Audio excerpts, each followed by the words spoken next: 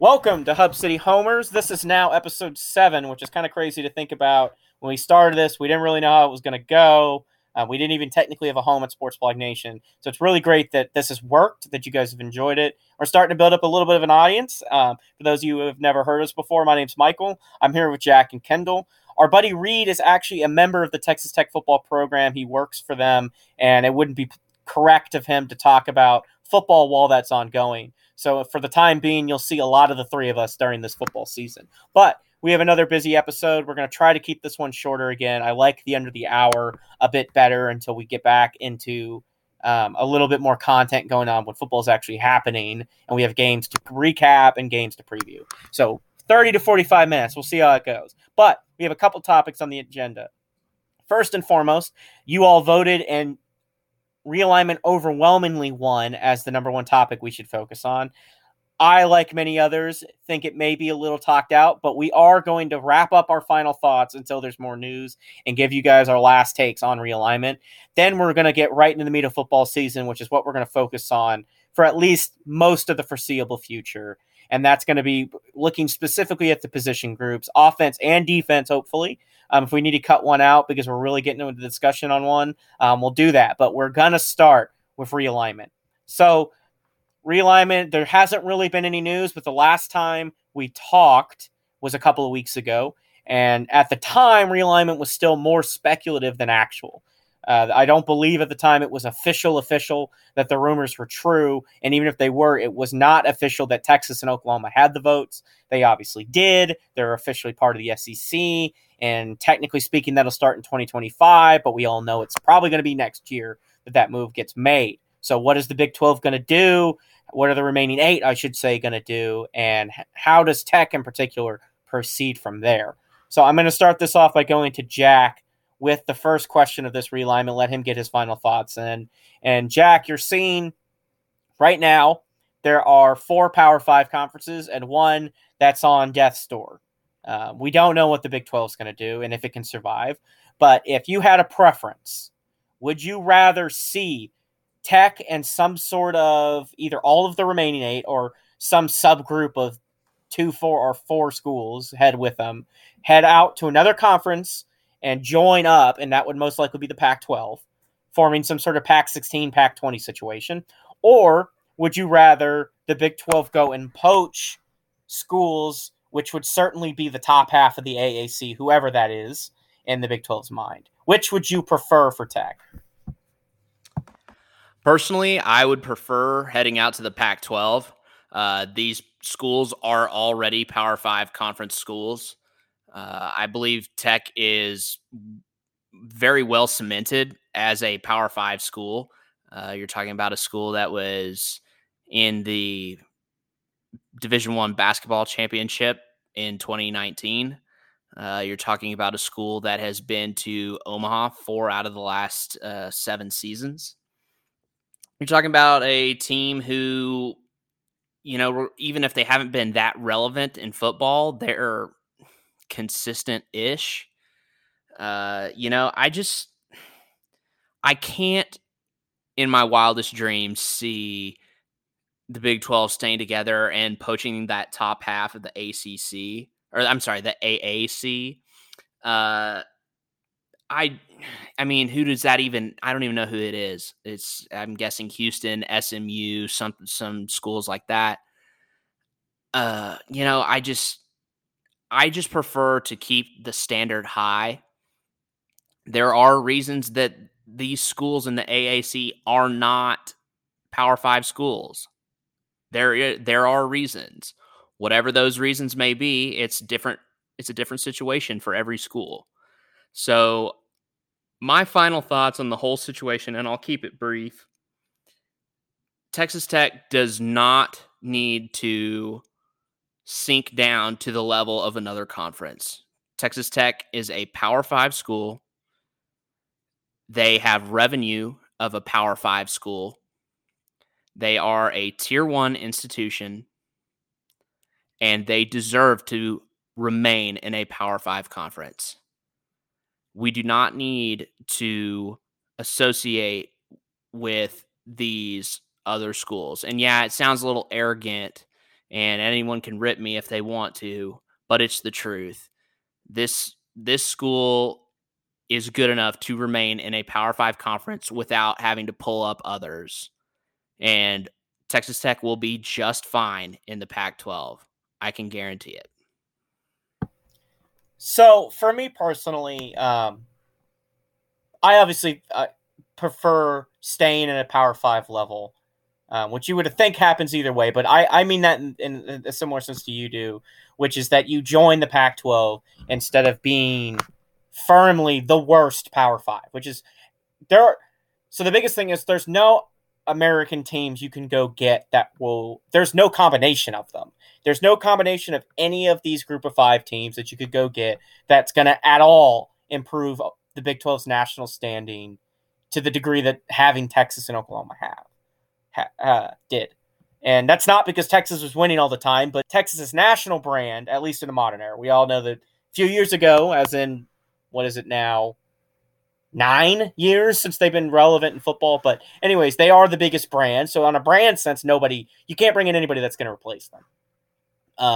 And that's why I prefer to go to the Pac-12, because the only brands that can compete with Texas and Oklahoma is a school like USC or UCLA, or now getting to be that way with Oregon or, Washington. Those are the kind of schools Tech wants to associate with. Yes. Stanford. Yeah, Stanford with their history. And biggest thing for Stanford is they're just really rich and really well regarded academically, and it's nice to be associated with that. And I think it would be cool to go play out in Palo Alto, but or wherever the hell, I think it's Palo Alto where their campus is. I don't remember. Yeah, it is. Yeah, you're right. I have not spent a ton of time in the Pacific Northwest or the West Coast in general. I was actually just out there in Portland, and unfortunately, it was very hot, so that was kind of sad. But point being, you don't win going to grab American schools. I think you can win if you go play for the Pac. Because here's what's going to happen. Texas and OU are not going to win in the SEC right away. Oklahoma will be far more competitive faster, especially in football. Basketball and baseball, it's going to be a shit show for both of them. Texas basketball may or may not succeed. I don't know how the Chris Beard experiment is going to work. But baseball, neither one of them are going to be competitive right away. They're going to be middle-tier baseball programs. Texas in a better position than Oklahoma because of their history and their recent success as of last year making the College World Series. But in football, which is what this decision is being made on, neither one of them is going to be, the top-flight SEC school right away. This is OU's best team ever. I don't think they're going to be this good next year when I think this move's going to go down. But they'll still be, third-place team. I think they can be as high as third. Texas is going to be awful this year. I think they're going to be bad. I think that people drastically underrate how young they are. I don't think they're going to be that much better in year 2 of Sark, especially if you up the competition. So how do you win if you're Tech? You go play in the Pac-12 where, you can stay in a Power 5 conference. You can be as competitive and you can laugh while they suffer in another sports league. That's how you win. Because, yes, I think you go, if you're going to grab the American schools, there's no chance that if I'm a Big 12 school, I'm going to accept being folded into the American umbrella just so ESPN can save money. It's not going to happen. No chance. It never made any sense. That was a scumbag move by Disney to even attempt it, and laughably arrogant that they even thought they could do it. But you're going to go into the American and rate it. You're talking schools like Cincinnati. You're talking schools like Houston. I don't think you grab SMU just because TCU and Baylor are right there. Probably UCF or USF, one of those two. Maybe Memphis. Or maybe you go outside a little bit and grab BYU out of the independent to fill out. But those schools are good at sports. In fact, with Houston in particular and SMU would still be Power 5 schools if Baylor hadn't shafted both of them in the original collapse of the Southwest Conference. But nobody in Houston roots for Houston. SMU is an extremely small alumni base. They don't offer anything from a national perspective. They just make recruiting harder. Cincinnati doesn't offer anything from a national perspective. UCF has a massive alumni base, but it's really located specifically in Florida in terms of their impact. And even then, they're still the third best school in Florida at best. when you ask people in perception. So it's just none of these schools add enough that I think that's the way to go. So I'd prefer going to the Pac by a wide mile. But that may or may not be what's going to happen. It's going to be a lot of everybody playing with their cards very close to their chest. Nobody trusts anybody. But Kendall, you write for our friends out in Iowa for the Big Ten. You remember their Sports Blog Nation blog. So you have some perspective on this. The biggest move that could shake all of this up and ruin the game for Tech is the Big Ten decides to make a power move to compete and goes to poach the top of the Pac-12, in which case I have no idea what that would look like, but we'd have two distinct super conferences. So Kendall, from your perspective, if you're an Iowa fan right now, are you rooting for the formation of the big super conference, or would you rather the Big Ten stand firm at its current membership? Well, with the Big Ten right now, if I'm Iowa or even Wisconsin or any of those mid to lower tier Big Ten brands that's not Ohio State or Michigan, I feel like I'm looking at that, and as a Big Ten fan, I wouldn't want that at all, just because, like, Iowa right now, with the brand that they have, right now they're probably in the top 5 or 6 brands in the Big Ten, especially when it comes to football. But if you bring in the Oregons, USCs, the UCLAs, then they're even falling probably down to the lower tier of Big Ten brands. And I think that would happen to a lot of their brands, especially even like Purdue, Indiana, those types of programs for all of their sports, adding those types of programs.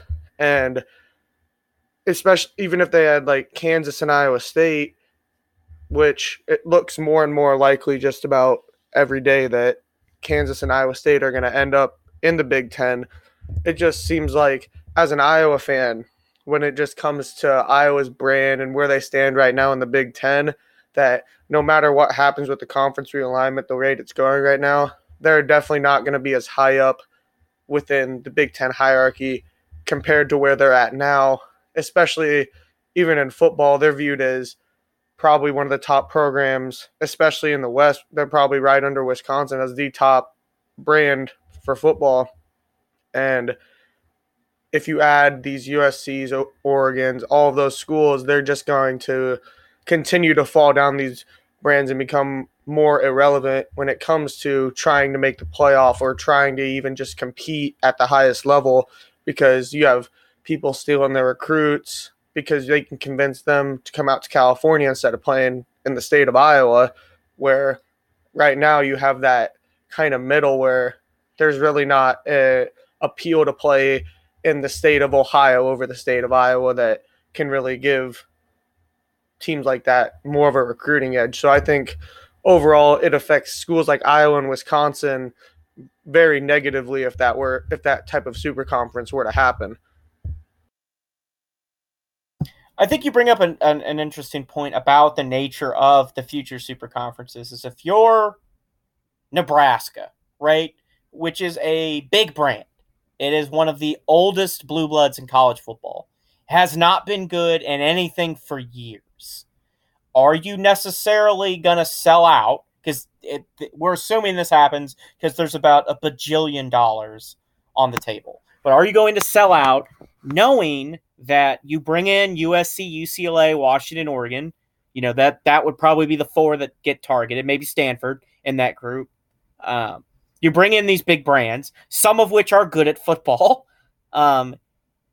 Your job becomes infinitely harder to ever get back to blue blood winning ways. Nebraska has been awful in the Big Ten. You know, if you're Iowa, you're probably, like you said, just under Wisconsin in terms of your production. And you've suddenly got to compete against schools that I think most would consider either giants or a sleeping giant in USC. How much do you like the idea of competing? How much does the money mean to you? How much do you weigh the added value in basketball? And how much do you weigh the added value? And now your baseball league's probably more viable. But you go add 4 West Coast teams, you might get a little bit more baseball production. So how much does that mean to you in the face of your football program struggling to win? You know, that's the thing. Texas and OU sold their souls for money. They can They can pretend it's about being competitive as much as they want. Texas has recruited in the top 10 for football basically since I've been alive and have won nothing with it in the last 10 years. So suddenly the SEC is going to make them more competitive? No, they're doing it because they won another $20 million in media revenue. That's why they're doing it. Well, they're also doing it because they'd rather lose to Alabama than lose to TCU. And that arrogant shit, yeah, and that's 100% true. It's their boosters whining about, I don't like our home schedule. I don't like playing Kansas State at home. Beat them sometime. Beat them ever with any regularity, and then complain that you have to play these teams. But they don't, you know? They've been a middle or bottom tier Big 12 team for the last 7 or 8 years. Their best year, it took everybody else sucking, and the only good quarterback they've had in the last 10 years, Sam Ehlinger, to get them to like a 3-loss record. I mean, it's just unbelievable, the arrogance out of Texas. I understand why Oklahoma's upset, because Oklahoma is not necessarily in a position like Texas is in terms of recruiting. It's harder for OU to recruit. It just is. You're not as close to the talent pool as Texas is. OU's done a great job recruiting, but it will make their lives easier to join the SEC from that perspective. It's going to help their baseball program recruit because they're really struggling in baseball. They're going to go from being what has been a struggling basketball program to near the top because of where SEC basketball is. So they're upgrading. You know, give them 3 years and they'll be competitive in football again. I can't stand what Texas is doing. And I especially can't stand how this was done. But that's kind of where my thoughts are about it. You know, there's a lot of people selling out for money. But yeah, like you said, Jack, they'd go rather lose to Alabama, and they can go have fun with that. I personally don't want to see my team get beat by anybody, but they really like the idea of losing by 45 to Bama. I guess that's cool. Whatever.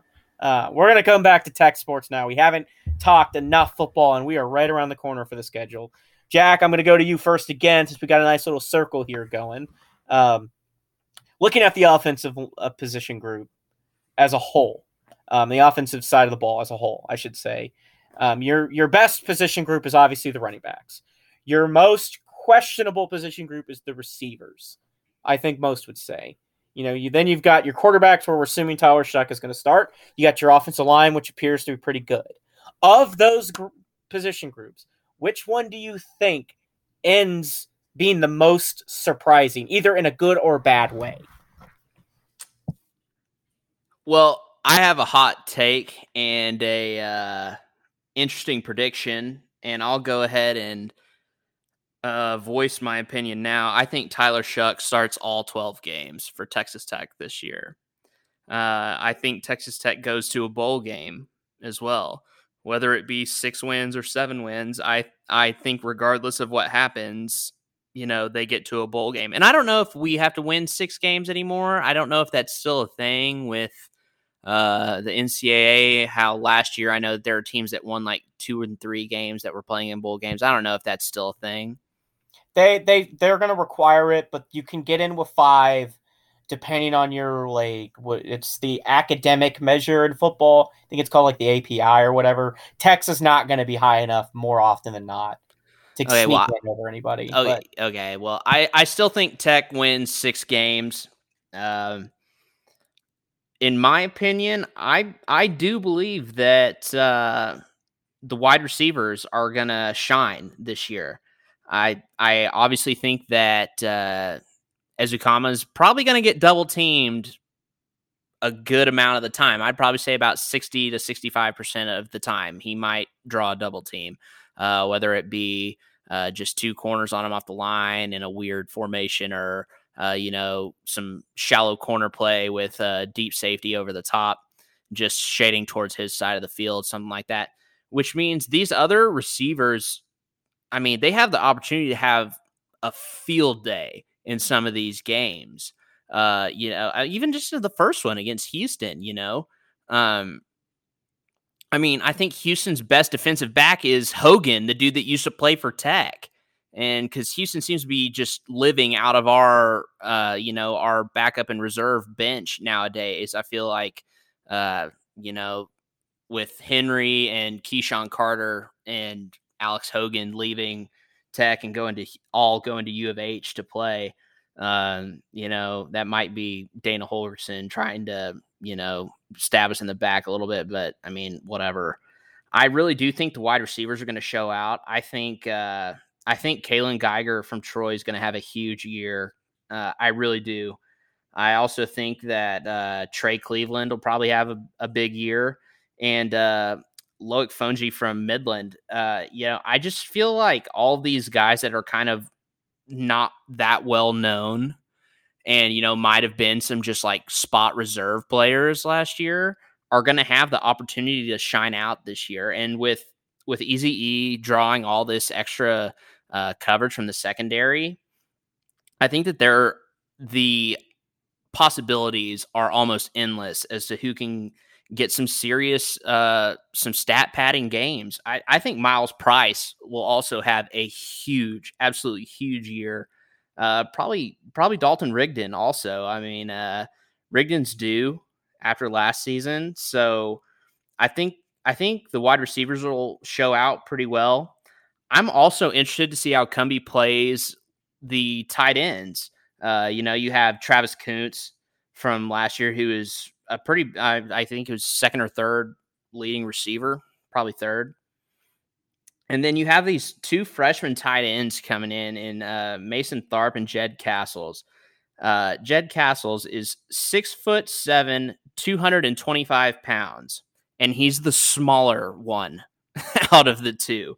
Mason Tharp told Matt Wells in his office when he first reported for fall camp that he grew an inch over the summer and he gained 20 pounds. So that would put Mason Tharp at 6'9", 250 pounds, which is a very massive human being. I think the wide receiver tight end combo is going to be a huge key in Tech's offense this year. Also, I'll just go down the line. I mean, the offensive line. I think the offensive line is good. They have some experience. I'm worried about the depth. And Macon, I know we've talked, and I know you're kind of worried about the depth as well. But I'm also worried about the depth. The running backs are going to be good regardless of who's back there. Even if you have to sit Sir Roderick for the first game, you still have Xavier White, Taj Brooks. You might even have the new recruit, Cameron Valdez. You have Chad Townsend back there to kind of anchor everything. So, I mean, you got a lot of guys back there. It's deep in that running back room. The depth is there. The talent is there. And I'll shift it back to you, but that's just my kind of overall look on the offense. And, there's a lot of possibilities here. But looking at this offense on paper and looking at the depth chart and stuff like that, I don't see any reason why this offense should struggle to score points. Fortunately, I'm of a similar opinion with the offense, just because. Now, I will say, that being said, I think the offense is talented and has every reason to succeed, especially if Tyler Shuck is as good as we think he is. Or should I say, we don't really know how good he is, but as good as the NFL scouts seem to be evaluating him in this preseason. But what I will say is I was not the biggest fan of hiring Cumbie. I mean, his offense is at TCU, and maybe I've talked about this or written about this so many times, but I always come back to this. We can blame it all on Gary Patterson if we want, but the reality of the situation is at the end of the day, the offensive coordinator that calls the plays is largely responsible. And as far as I'm aware, he was at least calling half the plays at TCU, and they were not good. And Max Duggan was not good and has not been a great passer under Cumbie, and really didn't take the kind of leaps forward that you need Tyler Shuck to. However, while I was not the biggest fan of the hire, what I will say is from a scheme perspective, you couldn't screw up any worse than what David Yost was doing. The 11 personnel, boring-ass nonsense we ran to lead to a screen pass is the dumbest philosophy in major sports. So we're getting away from that. At bare minimum, Cumbie's going to move guys and try to put them in the best position possible, which David Yost refused to do. He just lined them up and let them get their ass beat when we couldn't complete, a 3-yard screen. You mean to tell me we're going to throw the ball past the line of scrimmage this year? I know there's a lot of people out there forgotten what that looks like, especially anything in the middle of the freaking field. But we are going to try it theoretically. And if nothing else, we get that with Cumbie. I hope he's as big of an offensive guru as people think he is, and we get some Boykin-like numbers, which that Boykin offense at TCU was incredible. If we get that, we're great. But as for who I think is going to surprise, because I'll ask Kendall the same question in a minute. The position group I think will surprise the most is the running back group, which is saying a lot because everyone has really high expectations for them. And they're going to surprise in a good way, and that is, I'll put it on paper right now. Bijan Robinson and Breece Hall are the two most talented running backs in the conference. Saradrick is number 3, I think, in my biased opinion. But as a group, I think Tech is the most dangerous rushing attack in the Big 12 by a lot. Because here's the thing. Breece Hall's phenomenal. Bijan Robinson's phenomenal. But the backs behind those guys are not great. I can't name Iowa State's RB2. Bijan Robinson, I can't name who the hell Tom Herman wasted his time with instead of turning around and handing off the ball to Bijan a million times. So those two guys are going to run for a bunch of yards. But I think Tech's running back core as a whole outrushes them. I truly think every guy of the 3 or 4 guys you're going to see play this year get serious playing time, the 3 being Xavier White, Saradrick Thompson, and Townsend. Those 3 guys, all of them are Big 12, Power 5, starting caliber running backs. That's extremely unusual to have. That's extremely unusual. The offensive line was great in run support last year. They were really, really good, with the exception of maybe that TCU game, if I'm remembering correctly. That whole year is kind of a fog, but they were great in almost all rush protection, or all rush fits. Because I think Cumbie's going to do what Yost didn't. There was a graph put out recently by one of the guys, I think he writes for Frogs of War still, but for those of you who don't follow the Twitter account, Stats of War, him and I don't agree at all on Duggan, by the way. Complete disagreement on that, but he does a lot of great statistical look, and he put one out the other day talking about how much spreading the ball around actually matters. And there's a really interesting data point, one being how good Devontae Smith was at Bama, but 2, Tech is near the end in efficiency per play. And the reason why is because David Yost refused to feed hot hands. He loved to just turn around and give it to everybody under. Running's working, we got to throw. He was one of those kind of offensive coordinators where he got in this weird, it's been working for too long, I got to try to outthink the defensive coordinator. I think Cumbie may not be the world's greatest offensive coordinator, but I do think what he is definitely smarter at is, okay, the rushing game's working, turn around and hand the damn ball off. That's what we didn't do enough last season. Tom Herman lost his job because he didn't do that enough at Texas. I think Matt Wells is going to want to save his. So I think we are going to turn around and hand the ball off a lot more than most Tech fans are expecting. And I think they're going to really surprise some people. But now, Kendall, the same question to you. And like I said, good or bad, what offensive position group are you expecting to be the most surprising? So I think I look at the quarterback room, and Shuck obviously has all the potential in the world, and he's been very highly regarded by NFL scouts. But the thing, I watched quite a few of Oregon's games last year, and one thing that really stood out to me, especially in the Pac-12 championship and in the Fiesta Bowl, Shuck getting benched both those games. And it just worries me because in those games he was downright awful. There wasn't really any other way to put it. He was making his team much worse. And what worries me about that is, if we do get in that situation, I don't think we necessarily have the proven talent at quarterback that Oregon did have behind him to, have other people step up and keep them competitive. And they came back to win that Pac-12 championship game. That somewhat worries me because Columbia, he got quite a bit of run last year, but, it was probably the most mediocre quarterback play. And that could be being generous at some points of it. And after that, it's just complete question marks on how those guys will play at a D1 level. So what worries me the most is just this quarterback room. I think a lot of the surrounding pieces are going to be there, and I can give Shuck the benefit of the doubt until I actually see him play. But maybe it was just Oregon's system. Maybe he just didn't fit well with them and what they wanted to do. And maybe Tech is going to be a much better system fit for him where he can showcase all of his talents. But until we kind of see what it actually looks like, it's just all speculation right now. So I think that the running backs, wide receivers, and the O-line, I think all three of those groups have the potential to be at the top of the Big 12. But I think what really is going to push Tech, to that bowl game or possibly even competing in this conference is going to be, can Shuck live up to his hype? And I think that's going to be something we follow throughout the whole year. So, yeah, I mean, I think it's like I said, I'm hoping the running backs are going to be all that in a bag of chips. And part of the reason why is what you're getting into. I can't make heads or tails of Tyler Shuck.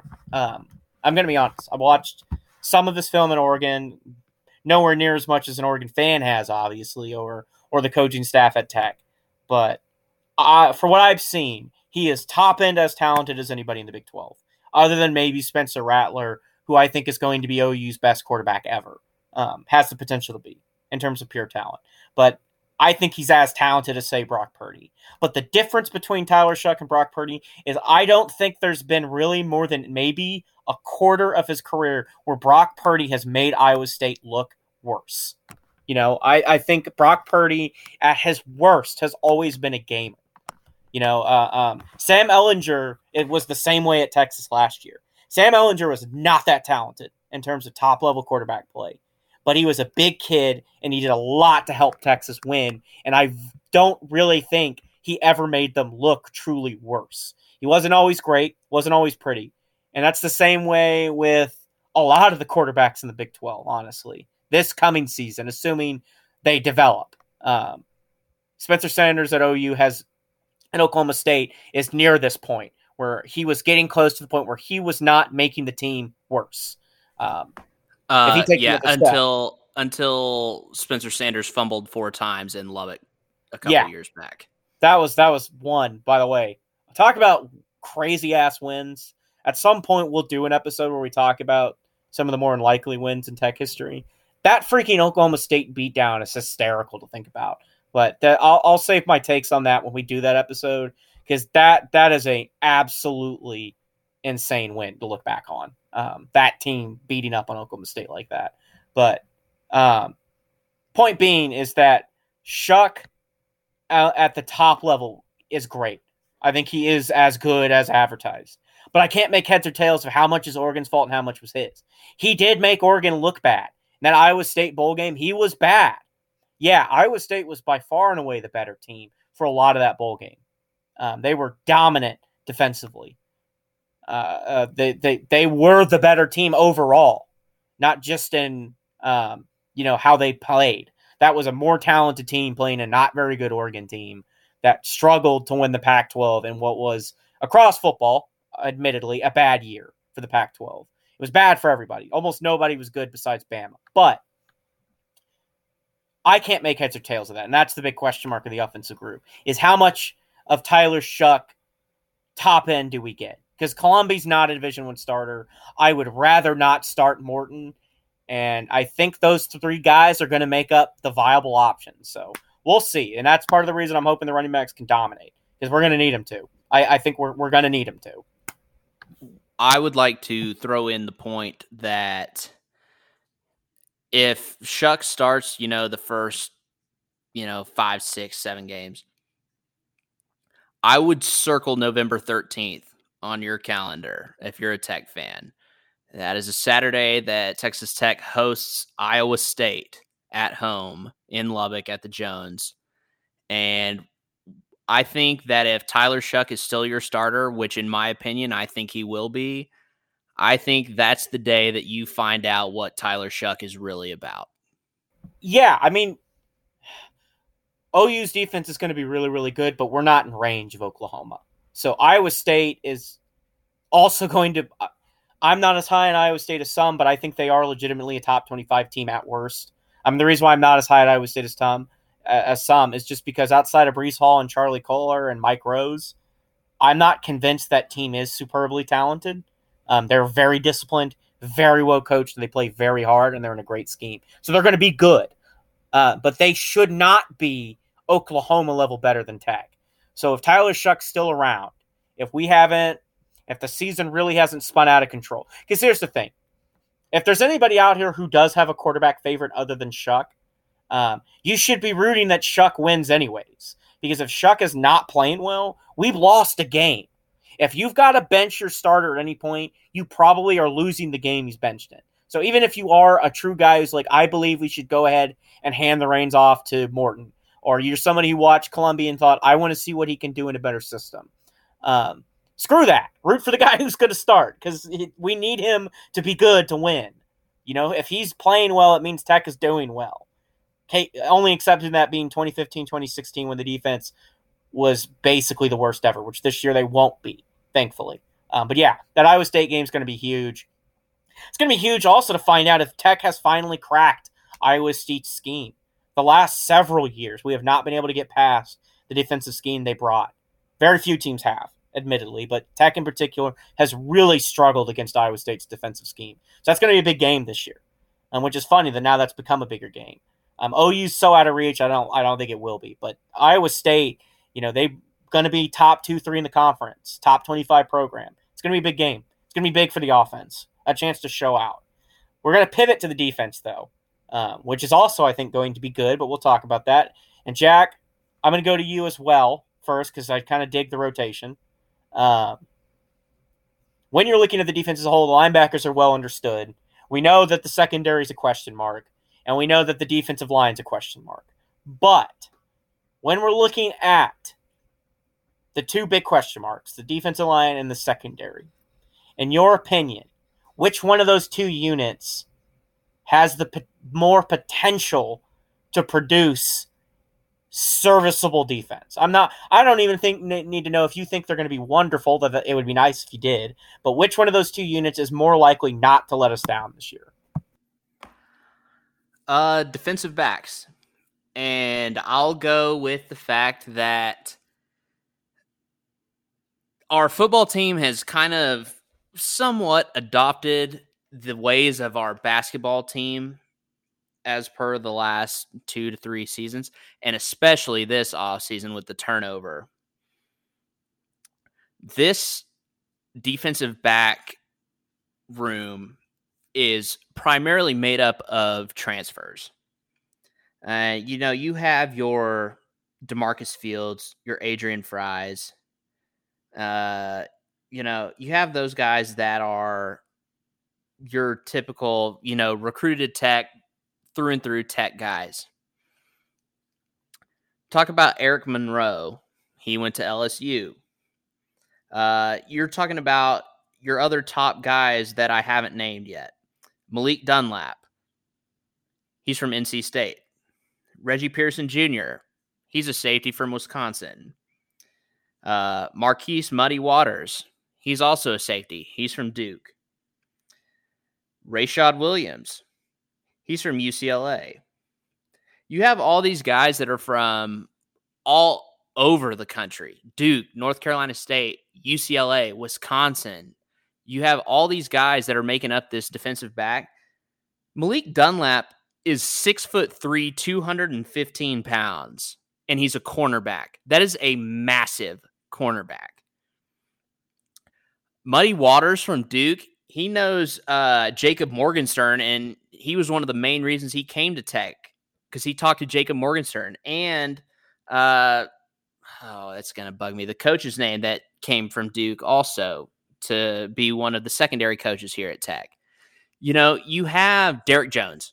So you know all these guys, and these guys that I just mentioned, Dunlap, Waters, Williams, Pearson, DeMarcus Fields, all of these guys can start in a primary role at a D1 Power 5 school. They all have. Reggie Pearson Jr. had like 60-something tackles in his freshman season at Wisconsin, and he had an unfortunate medical issue, and they wouldn't let him play. But he came to Tech, got medically cleared, and now that's where we are. But you have all these guys that can play, and quite frankly, they're ballers. I would be willing to bet that this team has some of the let me rephrase. This team will hold some of the top passing offenses in this conference to, I'm not saying they're going to hold them to less than 200 yards because that's ridiculous, but I would imagine that they're going to be a little lower than normal. I think these defensive backs will really show out. I love DeMarcus Fields as a starter. I really think DeMarcus Fields is going to start. I think him and Adrian Fry will probably rotate. And then at that other corner spot, which will be Zach McPherson's hole to fill, you can rotate Dunlap and Rashad Williams over there, and rotate Reggie Pearson Jr. in at that safety spot for either Monroe or Marquise Waters. This secondary is extremely talented. The transfer portal has been used exquisitely, but will they mesh? That's the main question. Will it mesh? And I think, hopefully, fingers crossed if you're a Tech fan, that it will. Before I get my thoughts, I will go to Kendall with the same question, but with one caveat. When you're looking at, you have a big transfer out of Virginia Tech, who's going to probably be your starting defensive end. You got big transfers from LSU. We know Monroe well, but you got big transfers out of NC State, Duke, and Wisconsin that are probably going to make up a bulk of your defense. Just taking objectively the transfer group, which side of the defense is ends up having a bigger impact? Is it going to be the transfer secondary members, or is it going to be the transfers along the defensive line? I think that the defensive backs are going to have a bigger impact just due to, I feel like they're going to have I think there's a little more talent within those transfers. But on the other hand, I think that the guys on the defensive line, I feel like we almost need them to have a bigger impact, because as far as the defensive backs go, if you're not getting any pressure on the ball, you're not getting anybody in the backfield, your defensive backs are going to struggle no matter what. And I feel like in the past, the Tech's pass rush has been an issue at times. And there are specific games that I can point to, even just this past year, like the Texas game, when it felt like we were giving Ellinger forever back there at points of that game that we ended up losing. And I feel like no matter where your defensive backs are at, and even your linebackers too, if you're not getting a pass rush on, especially on passing downs, I just feel like no matter how much talent you have behind them, it's not going to help if nobody can get to the quarterback. So I just think we have to pray that the defensive line, with how many question marks there are, that they can really surprise all of us. And I think that would be the best case scenario for Tech's defense this year. See, I tend to agree, because I think we all are on the same page that the defensive backs are probably more likely to succeed, just because, with the exception really of Adrian Fry on the back end. He's to me the biggest question mark. We know what we're going to get with most of the rest.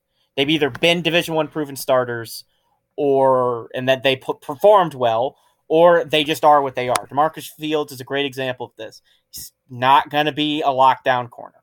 Just isn't going to be. He's going to get burned constantly. He's going to make some great plays too. Adrian Fry to me is the biggest question,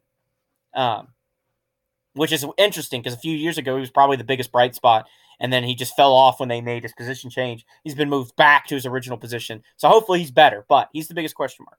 The defensive line is entirely a question mark. I know very, very little about how it's going to go. But the biggest point I think Kendall made that is 100% valid And the biggest concern for me is we were awful at generating pass rush last season. I think we averaged something paltry like a quarter of a sack a game across the year. I mean, the linebackers generated almost every sack. Eli Howard was the only person I think who even had a single game with 1.5 sacks out of the defensive line. You have two returning starters, Tony Bradford and Jalen Hutchings. Each had 1 sack on the season, not just in one game. They each had 1 sack on the entire season. You have people. Colin Schooler had 3.5 on the season. Just for reference. That's what I'm. Because here's the thing, it's great that Colin Schooler's good. To like really, if you're the reason why we're not talking about the linebackers is because we all know they're good. You know why Jack can say Colin Schooler's 3.5 sacks, and that be a bad thing? Because he led the team in sacks. That's the problem. I mean, it's unbelievable how bad we were in pass rush last season. Because here's the thing, I thought the secondary was in fact better last year. After the disaster of the Houston Baptist game, I thought they tried to tighten up. The problem is that if you sit them on an island and force the linebackers to rush constantly, you wear out the linebacker core and you wear out the secondary trying to play coverage, and then holes open up. I mean, it's just reality. Holes open up that way. They have to be better. You got 2 transfers this year, one out of A&M, one coming out of Virginia Tech. They're Division I level guys. Neither ones were super productive in college. Both of them have a little bit of production, but they were sought-after transfers. You have 2 returning starters and several other guys who were role players who you're hoping take another step forward. Somebody on that defensive line needs to become a pass rush specialist. I don't care who it is. We need at least one guy who you can confidently say is going to get a couple of hurries and a couple of knockdowns and maybe a sack and a half. That's a little greedy. A sack a game. I'll say that. It's greedy to ask for a sack a game, but I'll say it confidently. If you got somebody who at least is a threat to get a sack a game, he's knocking down the quarterback regularly. Maybe he doesn't get him on the ground for a sack, but he's forcing the issue. You're going to be infinitely better defensively. Because I think that, like I said, besides Adrian Fry, you have a lot of answers on the back end now. But like Jack said, you got 2 guys that you know anything about on that defensive line. Like Kendall pointed out, you will not be good if the defensive line doesn't produce defensively. So what's the moral of the story is that we're kind of getting back to a problem with Tech football. We have at least some reason to be optimistic offensively. We know the linebackers are going to be great, a la the Dakota Allen linebacker core. They were pretty good. Dakota Allen was an NFL-ish caliber linebacker. But you have very few answers on the defensive line, and you have a lot of questions in the back end of how those guys are going to come play. If it all works out, I think I'll close out the show by asking, assuming the defense takes a step forward and the offense is as good as we hope it could be, do you think Tech has any chance at all of competing for a top 3 finish in the Big 12? Is the team talented enough to do that?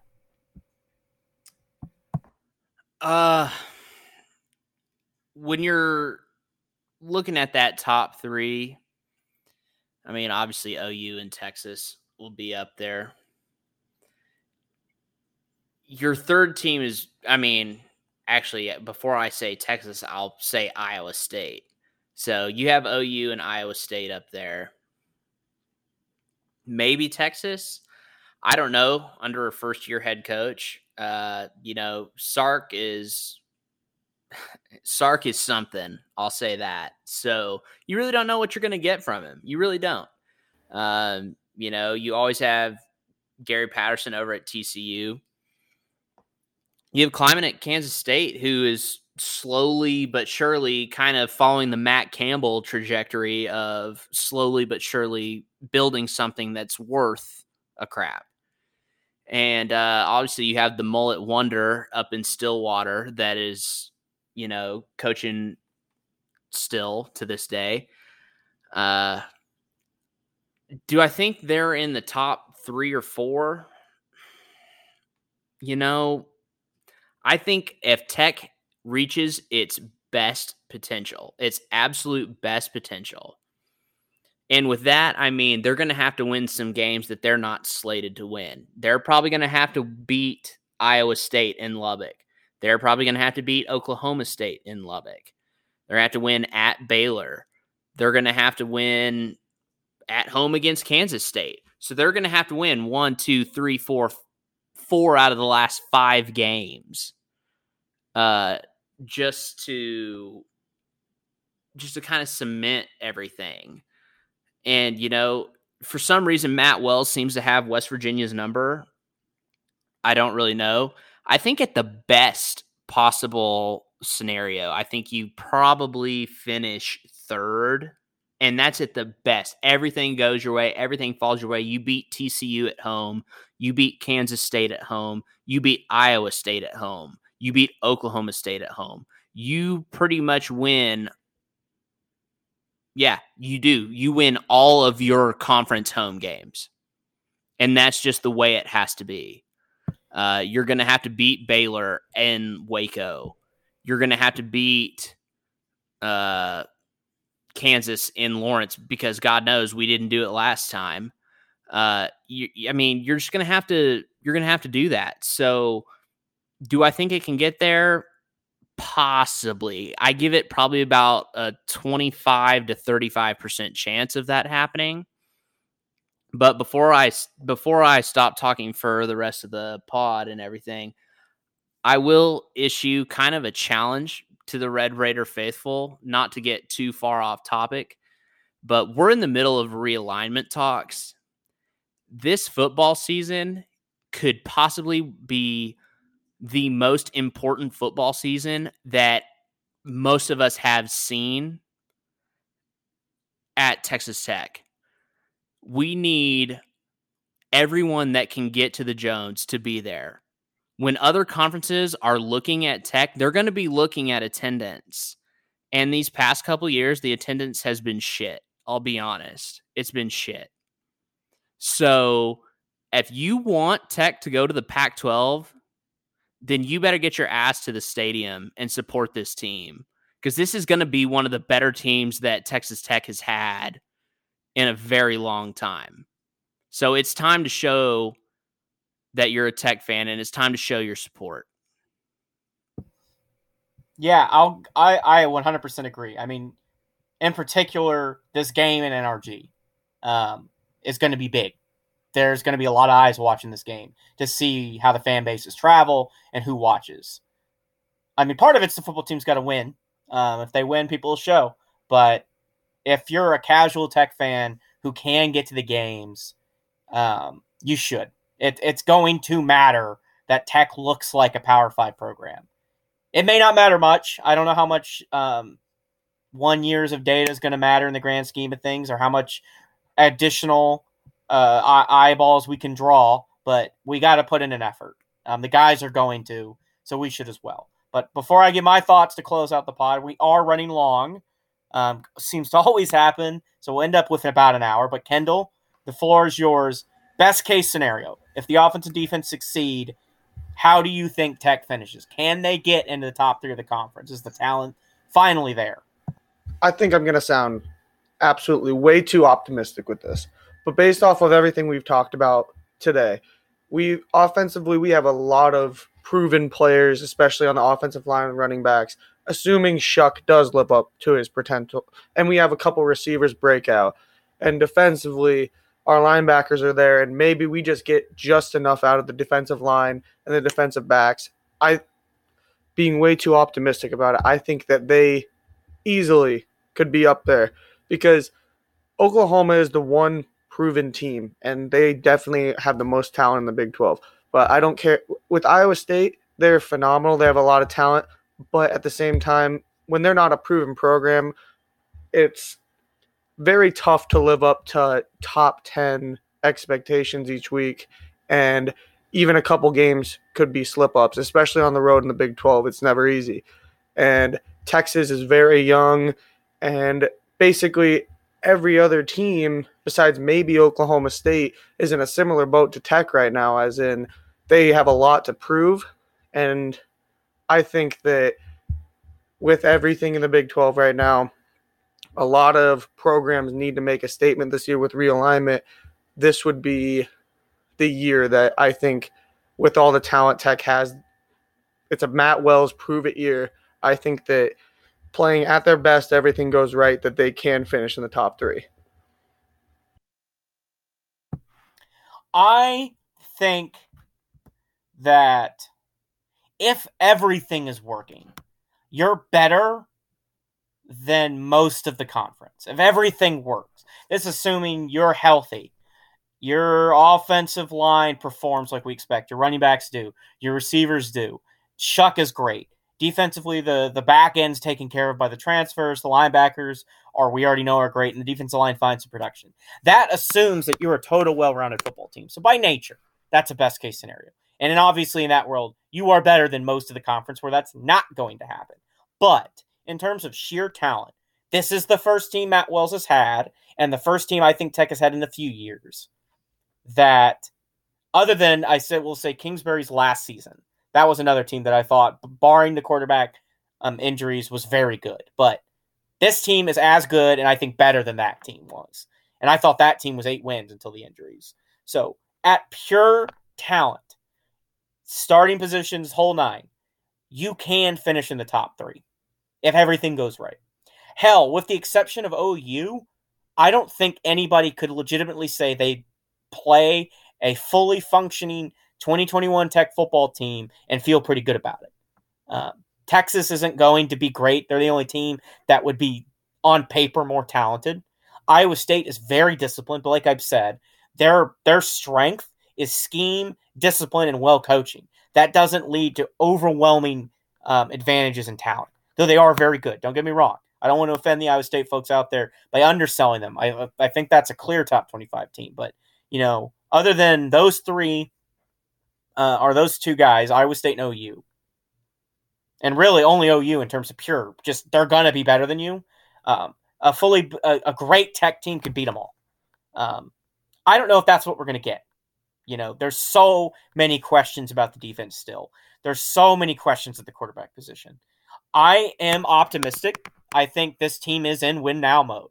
That's why you built it off these transfers. And that's what the roster's designed to do, is win now. There's no excuses left. Matt Wells designed these roster. This is his guys.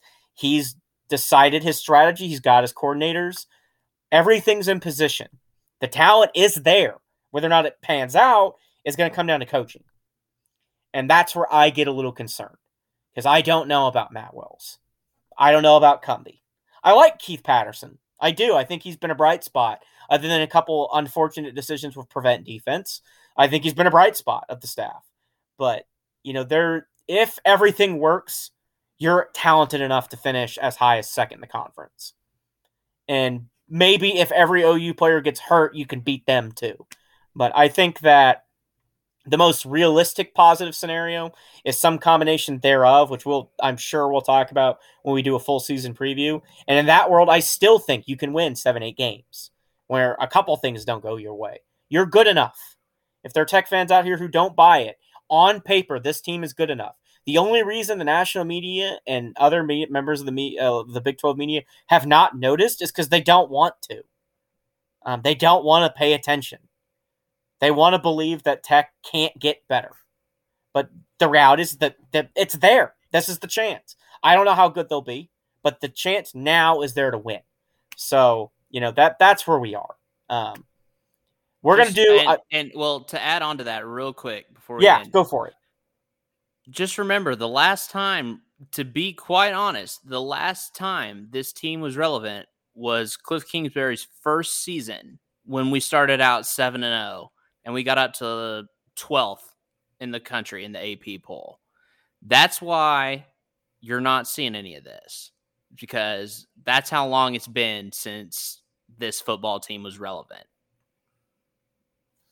Yeah, Tech has no football history. Every year's been the same thing, and I know we're all exhausted by it. It's been so long since we've been good, and there's very little history even outside of those years. But I mean, I know we say this every year, but this is a year that you can win. I don't know if you're going to, but if everything goes your way, which it has not for Tech in a very long time, but if everything goes your way, you're going to win games. Hell, technically speaking, last year you were theoretically um, um, a 6-win program in a normal year. Now, you weren't good, but that would have been a step forward, and this whole year would feel differently for most Tech fans. So I know there's a lot of reason to be depressed about football and conference realignment and, what are we going to do now? But if you're a Tech fan now, you should be excited. It one way or another, we're going to learn what Matt Wells is capable of. And I'm hoping that he can lead this roster that has the talent to some wins. But we're going to close out a little over an hour. After I edit it, it'd probably be a bit below an hour. I keep saying we're going to switch to 30-minute, 45-minute episodes. And almost every time we run long, we have a lot of fun doing this. Thanks to Kendall and Jack for coming out with me. Like I said, if you skimmed through my intro for any reason, we also really appreciate Reed. He is a member of the Tech athletic department right now. He's a manager for the football team, and he has been asked by the program not to talk about it during the season, which is 100% fair. I wouldn't want somebody in my locker room talking about my program constantly. So he will be back. And if we ever do episodes or have interviews where we're not talking football, he'll be a part of those as well. So he is gone, but not forgotten, and he will return. But thank you guys for listening to our 7th rendition. We're now fully, I'm hoping, done with realignment for the foreseeable future and can start honing in on the season. I think our next episode will look specifically at the season as a whole, and depending when that's filmed, we may go ahead and preview Houston. We are just a few weeks out from the season. It's time to get hyped. Wreck 'em, and thanks everybody for listening.